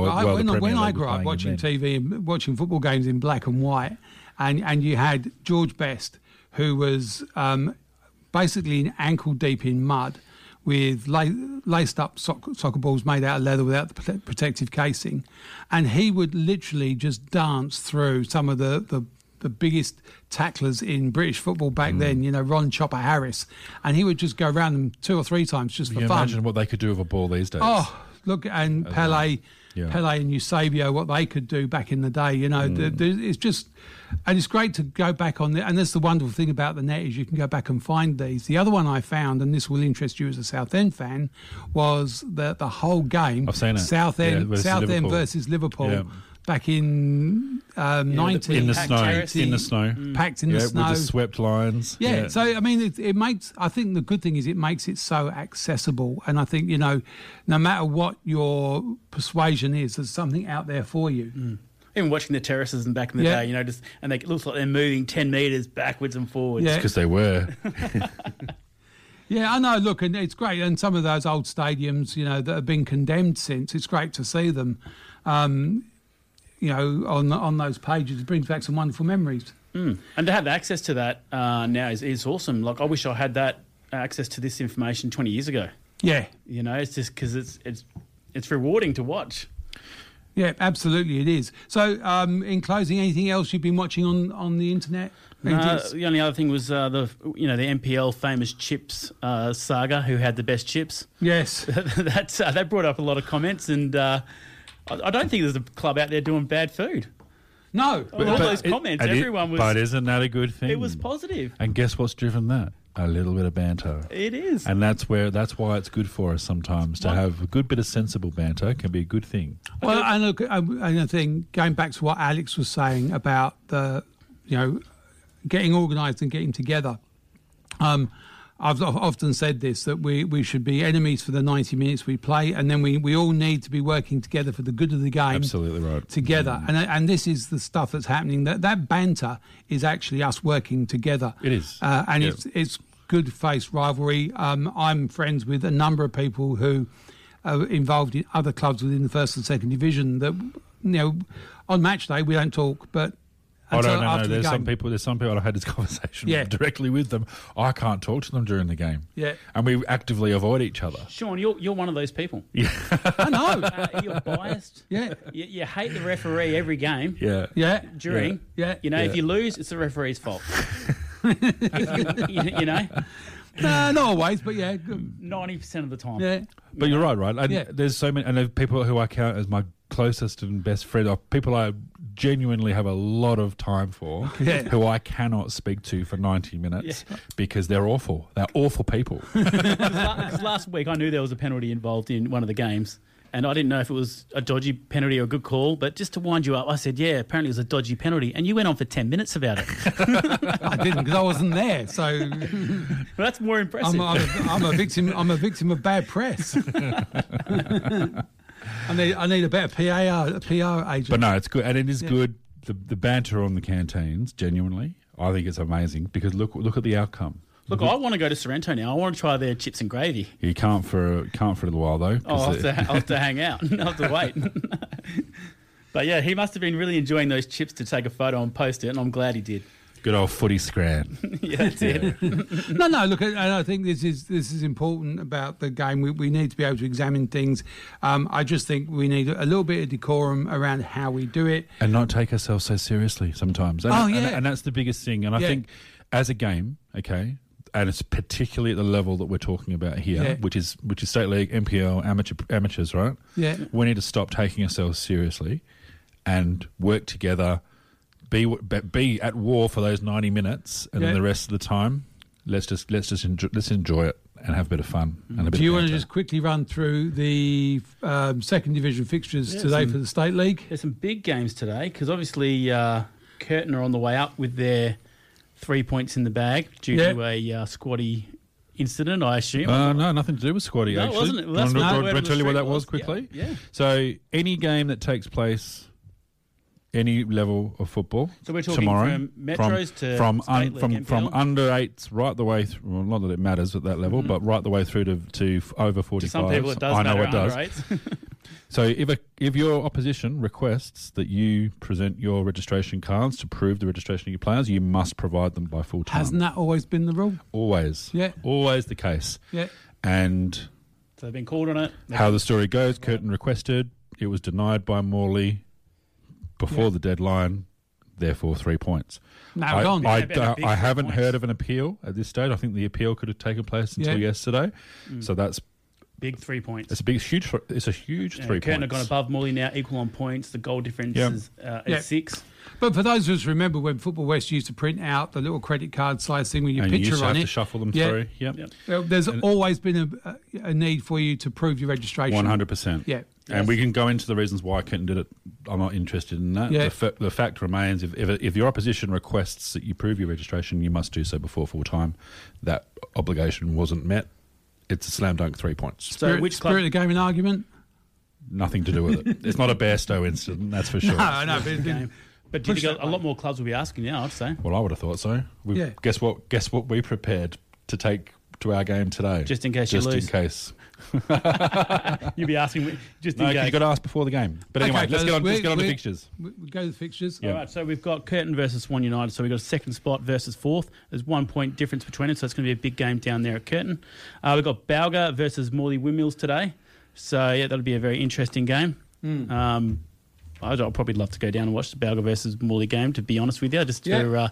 Probably not for football. Might be a bit of spice in that one. Yeah, I think so. I think that's between the spectators. Yeah. So that'd be quite interesting. We've got Wanneroo and Quins. Late game. 6 Late o'clock game. kick-off at Quins. That's all right. Be a good game to go down and watch that after some other games you've watched. Caramar versus Joondalup City. Then we've got the Maddington Kalamunda versus Kingsley. I think that's a 3 p.m. game, not a night game this time. I think it is a 3 p.m. game. You're right. That's going to be a tough game for both those teams. Obviously, Maddington coming off a loss last week. Want to get back in the winning circle. And then, obviously, we've got Canning down at Coker Park. At Coker Park, 3 o'clock today. All right, lots of good football out there in the second division. Do yourself a favour, get out there and watch it. Okay, we're going to go to a break and we'll be back after these messages with Hayley Roach, the Lost Lioness. Oh, don't relax. I want elbows and backs. I want to see everybody from behind. Oswest Fencing and Wrought Iron is a fourth-generation family business. Ring us about your custom gate and fence projects. We can manufacture, install or automate your gates, offer electronic security or simply just provide sound advice. Let our family look after your family. Oswest Fencing and Wrought Iron. Call us on 9258 6822. Station sponsor. Down, I believe he's gonna work me into the ground. I pull to the left, I heave to the right. I ought to kill him, but it wouldn't be right. These players want more. They want to step off that field and win. Just when Australia was crying out for a hero, they found one. The Matildas now get to measure themselves against world's footballing elite. Till we outrun them. Keep it going, we're not done till it's done, all the way through. Till the pain pays off. Till we make you roar. Till we tell a bigger story. Till we settle the score. You don't mess with it. Till we stop them all. You can't beat the best. Till we do you proud. We're not like the rest. We're not done. Till it's done.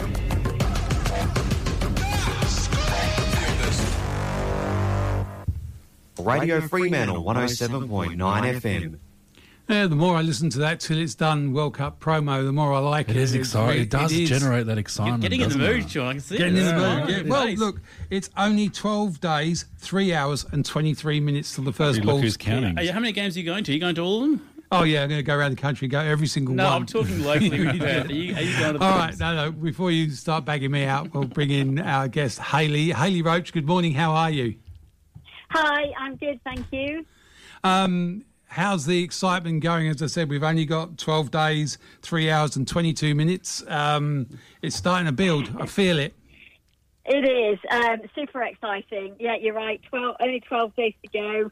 And, of course, the teams are starting to arrive now. So I think that, makes it a little bit more real for us all. So,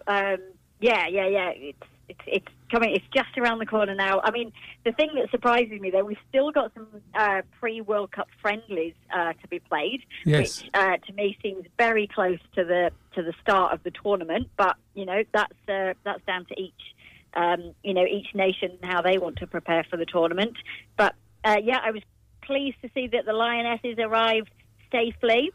What did you make of the Fox coverage of that, or the Sky Sports coverage of it? Yeah, quite disappointing, to be honest, that, that wasn't something that was picked up on. But I don't know. I think that you're right. There's going to be some other crazy stuff that is side reported along this. We're probably looking at a lot of sometimes news crews and journalists that have come out to Australia that have not been here before. Are going to just... The cringy stuff, the kangaroos, yeah, the koalas, and then, of course, and I hope they don't do it. I don't want to see any one of those women holding an Aussie Rules soccer ball. I just think it's it's all cringeworthy stuff. The other thing I picked on that quickly, the FA have banned it. Good. They've banned that some time ago. Yeah. For me, and the one thing that for the Lionesses' arrival, yes, the Kangaroos was cringeworthy, but the other thing I picked up on was that Rent-A-Crowd there were holding Union Jacks when they should be holding the Cross of St George. And there's someone sitting across the table from me who back in 98 went to the trouble of putting red tape across his white Falcon so that he could very proudly show that this was the English team. Absolutely. Yeah, So- I think that was a massive error. I have no idea who was responsible for that. I'm sure there will be some questions asked somewhere along the line. Just hope it's not a sign of things to come, if I'm being honest. And, that as we go throughout this, somebody will figure out that it isn't the English flag and to make sure that they get it right going forward. I think it was it's well-meaning people. disappointing. Well-meaning people doing what they thought was the right thing, but this is not a United Kingdom team. This is the English team. This is the English team. Very, very much so. So I think that the highlight on social media, it went a bit crazy on it yesterday. So I think it will have reached right people. I'm hoping it will, who will just be on it and make sure. I seem to think there's a Flaggate issue at most tournaments. I remember I worked on the 2012 World Cup that was in, not World Cup, the Olympics that was in London. And the first match that was played before the opening ceremony, because there were so many matches to get in before was South Korea and North Korea, and they raised the wrong flags at the wrong time. Flaggate's definitely a thing in major tournaments. So Flaggate is a thing. Well, hopefully our Flaggate was the fact that we've allowed the indigenous flags for both the Aboriginal people, the Torres Strait Islanders and the Maori people. That's a fantastic step in the right direction.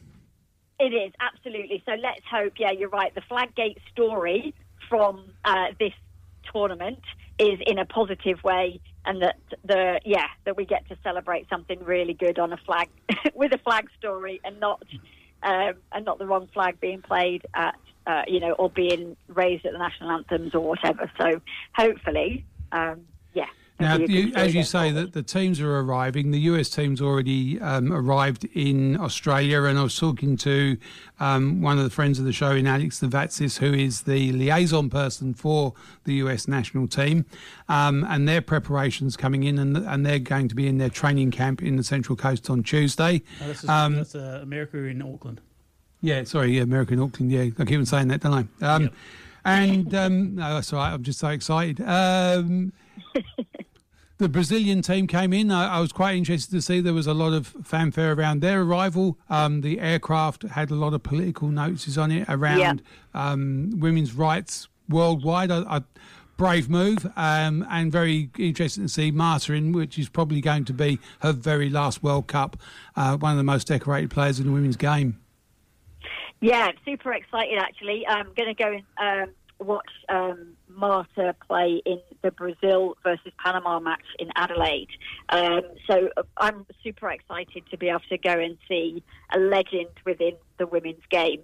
So I'm excited for that. And actually, I was just trying to do a bit of work around some of the other teams that have arrived, and some of the teams that, how do we get to see these teams or whatever. So China have arrived in Adelaide today, so I can see that. Yep. And the great thing, I've worked on many of these tournaments, and the great thing is that host cities adopt these teams. Yes.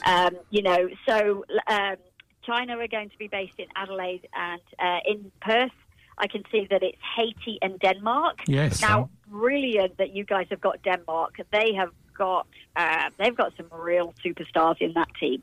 And some of the best bacon in the world. They do have the best bacon. Love a good bacon sandwich. Absolutely. So I'm looking forward to seeing that, these local regions really welcome and adopt these teams. Do you think Once that's they know? Do you think that's down to the fact that Australia's such a multicultural society that I know in Perth there is a very large Danish community, but there's also a smaller Haitian community. When we played Bangladesh, we had a stand full of Bangladeshis. I think it's one of the wonderful things about the nature of multicultural Australia is that no matter who comes, we adopt them. Yeah, absolutely. And this is going to be a great occasion for those communities and those nationalities that do exist within the country of Australia. This kind of brings them out and, makes them feel even more of a sense of pride to be able to, cheer and support their, maybe culturally their heritage or their nation within the country that they're living in. So it's amazing. I love football for that because it brings out the best of that passion. Now, and I think that's super exciting. FIFA have tried to rule out all the political and contentious issues, and I know, like Sam was hoping to be able to wear a rainbow captain's armband.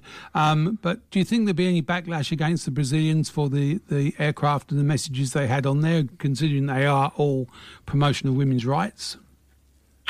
That's a really good question. I don't know what the consequences of that will be. I mean, they're trying to make a stand. You're right. FIFA have tried to say you're not wearing this armband and you can't, support this campaign. So, worse than that, they've prescribed the campaigns prior, which I'm really not supportive of at all. And so much so, I haven't even looked at what the campaigns are, and that's not a good thing either.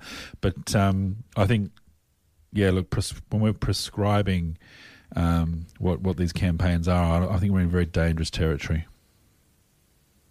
Yeah, sorry, it's a really bad line. I missed some of what you just said there, so I do apologise. Oh, no, he's just saying about the prescribing of the political causes that can and can't be mentioned, and it's about, again, very, very 1984 of them. Yeah, I totally agreed. This is where I think, the governing body that is FIFA trying to be bigger and, show their voice, and this is what you can and can't do with the rules of, our game. I think you're right, it's very, very dangerous territory. So what other significant teams have we got arriving in the next few days? Obviously, I don't know if the French have arrived yet, and they're promising big things. You know what? It's really hard to actually find out who is arriving when and where, which is a real shame because I think the arrival of a team into a country, it seems like we only find out once they've arrived, which I think misses the point of giving an opportunity for the fans and for the players to get that welcome into a country for a big tournament. So I've really struggled, if I'm being honest, to be able to find out who is coming where. But from what I can see, in Perth, Vietnam arrived. Sorry, I think they're actually they're in Auckland, aren't they? Yeah. So they've already arrived. I mean, the big ones, obviously, in Denmark and Haiti are going to be based in Perth. It would be great just to keep a check on the local media to find out when and where they arrive, because I'm imagining the locals in Perth will really adopt these two teams, especially because they're going to be based there, and hopefully get to find out when these teams are arriving and give them a really great welcome to the city. But no, it's really tough, if I'm being honest, to find out who's arriving when ahead of the fact. And maybe that's down to security, around... it's interesting, though, because I mentioned that to Alex earlier about the security around the sides. I mean, there's... The locations of the team base camps has been well known, right down to where the accommodation of the players are. So what hotels they're using. Well, that's actually listed. You can find that. Oh, exactly. Yeah, the Republic of Ireland. That's very easy. Yeah, they're in Brisbane, the Emporium Hotel in South Bank. It's out there, but I think it does from a security perspective raise some things for me, and I imagine that the fans would be able to just tell you where they were anyway. But in this day and age, we've always got to have an eye on the security side of it, and the last thing we need is this to be marred by a security type incident. So yes, I think there's Obviously, there's training days that are going to be advertised, and I imagine if you're in one of the host cities, you need to be looking at the social media for it coming up. Yep. I've noticed that in Perth, we're now starting to see some adverts on the TV. We're hearing adverts on the radio. It is starting to build up. We had the Cup in Forest Chase yesterday, and I think it's in Bustleton today. So the trophy is heading its way around the country. So it really is becoming real as to, the tournament is starting, and we feel that it's actually happening. So I think that's good. Yes, great, and I really encourage everybody to get down and see the trophy. I went to see it, it was in Adelaide last weekend, so I got to go and see it and have my picture taken with it, and along with the trophy came 2 players from the World Cup spinning side from Japan from 2011. So that was also great to actually get to, see 2 real winners of the trophy. And the rules that come with the trophy are also quite interesting. So the rules are that nobody else can raise the trophy aloft unless you are a winner of the actual trophy. So a guy with gloves very carefully takes the trophy out of its cabinet, and he handed it to the 2 Japanese players who then were able to raise the trophy. I think that's an amazing tradition. That is brilliant. It is. Yeah. And on the base of the trophy is engraved the winners. And these 2 Japanese players didn't even know that their country was engraved onto the base of this trophy after all this time. So it's really interesting to go and see. I'm the same. I love that history. I love some of the traditions that stay with these iconic, pieces of silverware. So absolutely encourage everybody. This will be a once-in-a-lifetime opportunity to go and see this trophy. And then, of course, on the 20th of August, this trophy is the one that's presented to the winning team. There's no replicas that go around that do the trophy tour. Mm-hmm. It is the real trophy. So, so you really get to see the trophy for real. So definitely encourage everybody to go out and see it. Whilst it was in Forest Chase yesterday on Friday, which was a work day, made it difficult for people to get there, it still was here. But I think also, looking at it, very important, Bustleton is a regional centre, and it's great that it's going out to the regions so that people who are not in the central metropolitan area are the only ones to see it. It does go out, albeit limited, but it is being seen in the country towns. It is going out there. Yeah, no, agreed. That it's they're trying to make the trophy as accessible to everybody, and also, it's a marketing tool. It raises the anticipation and excitement of the tournament that's coming. So it's I really like it, and of course, this has been building up.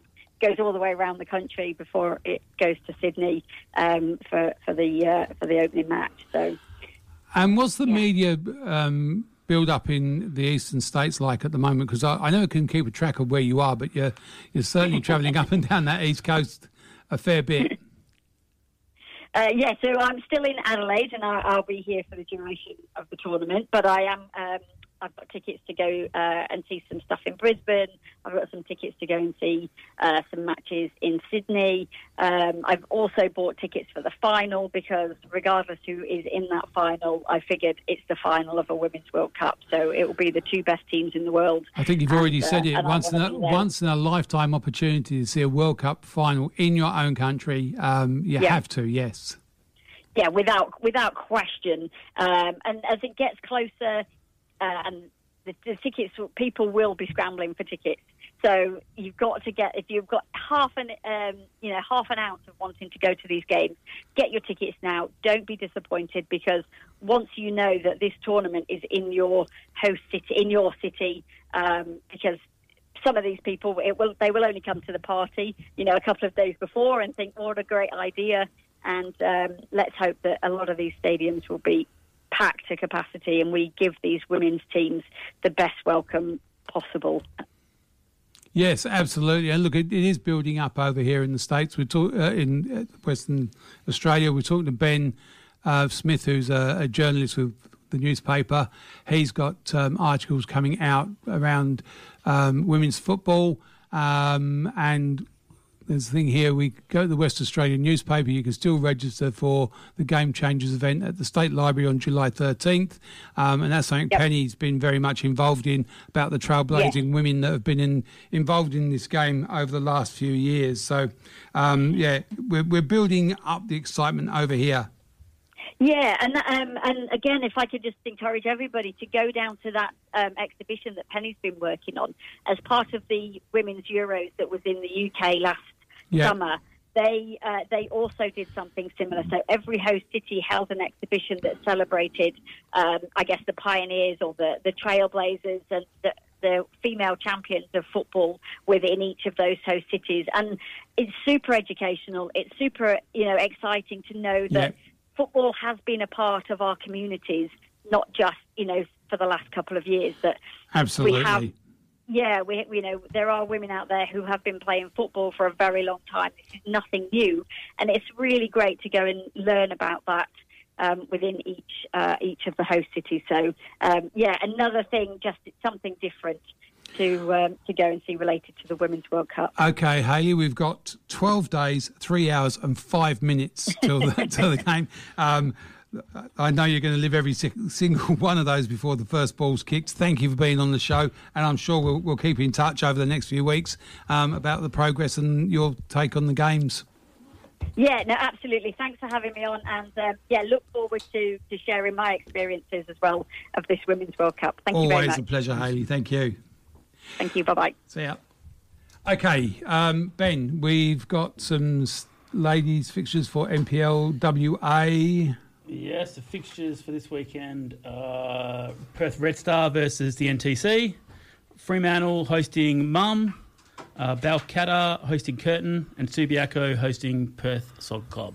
Okay, and now tomorrow there's some very important games in the social league that you're involved in. Yeah, we're going to talk Metro Division 5. Yeah. Stirling, Macedonia are sitting top of the ladder, and Swan United are third place, so a bit of a big game there for the boys. I mean, Tottenham have got Ange Postecoglou and Swan have got Albi, so I think we're in for a good chance. So if you're looking for something to do tomorrow at 12 o'clock, come down and watch me have a run. Apart from yourself, who else is there to look out for in the Swan socials? Dave Foster, so ex-Premier League NPL Golden Boot. Yeah.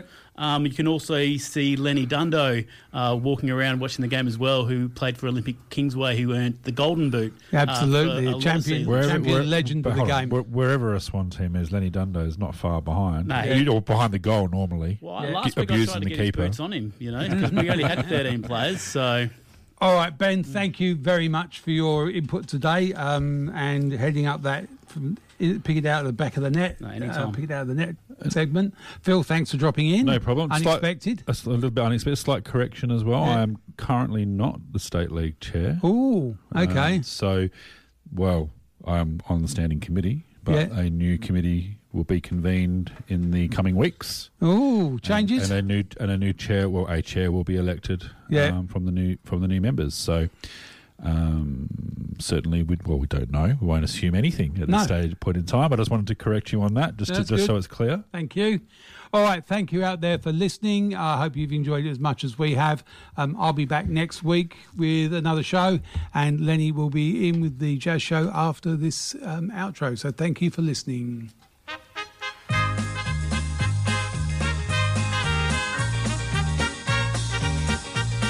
Join us again next week at the same time for the World Football Program on Radio Fremantle 107.9 FM.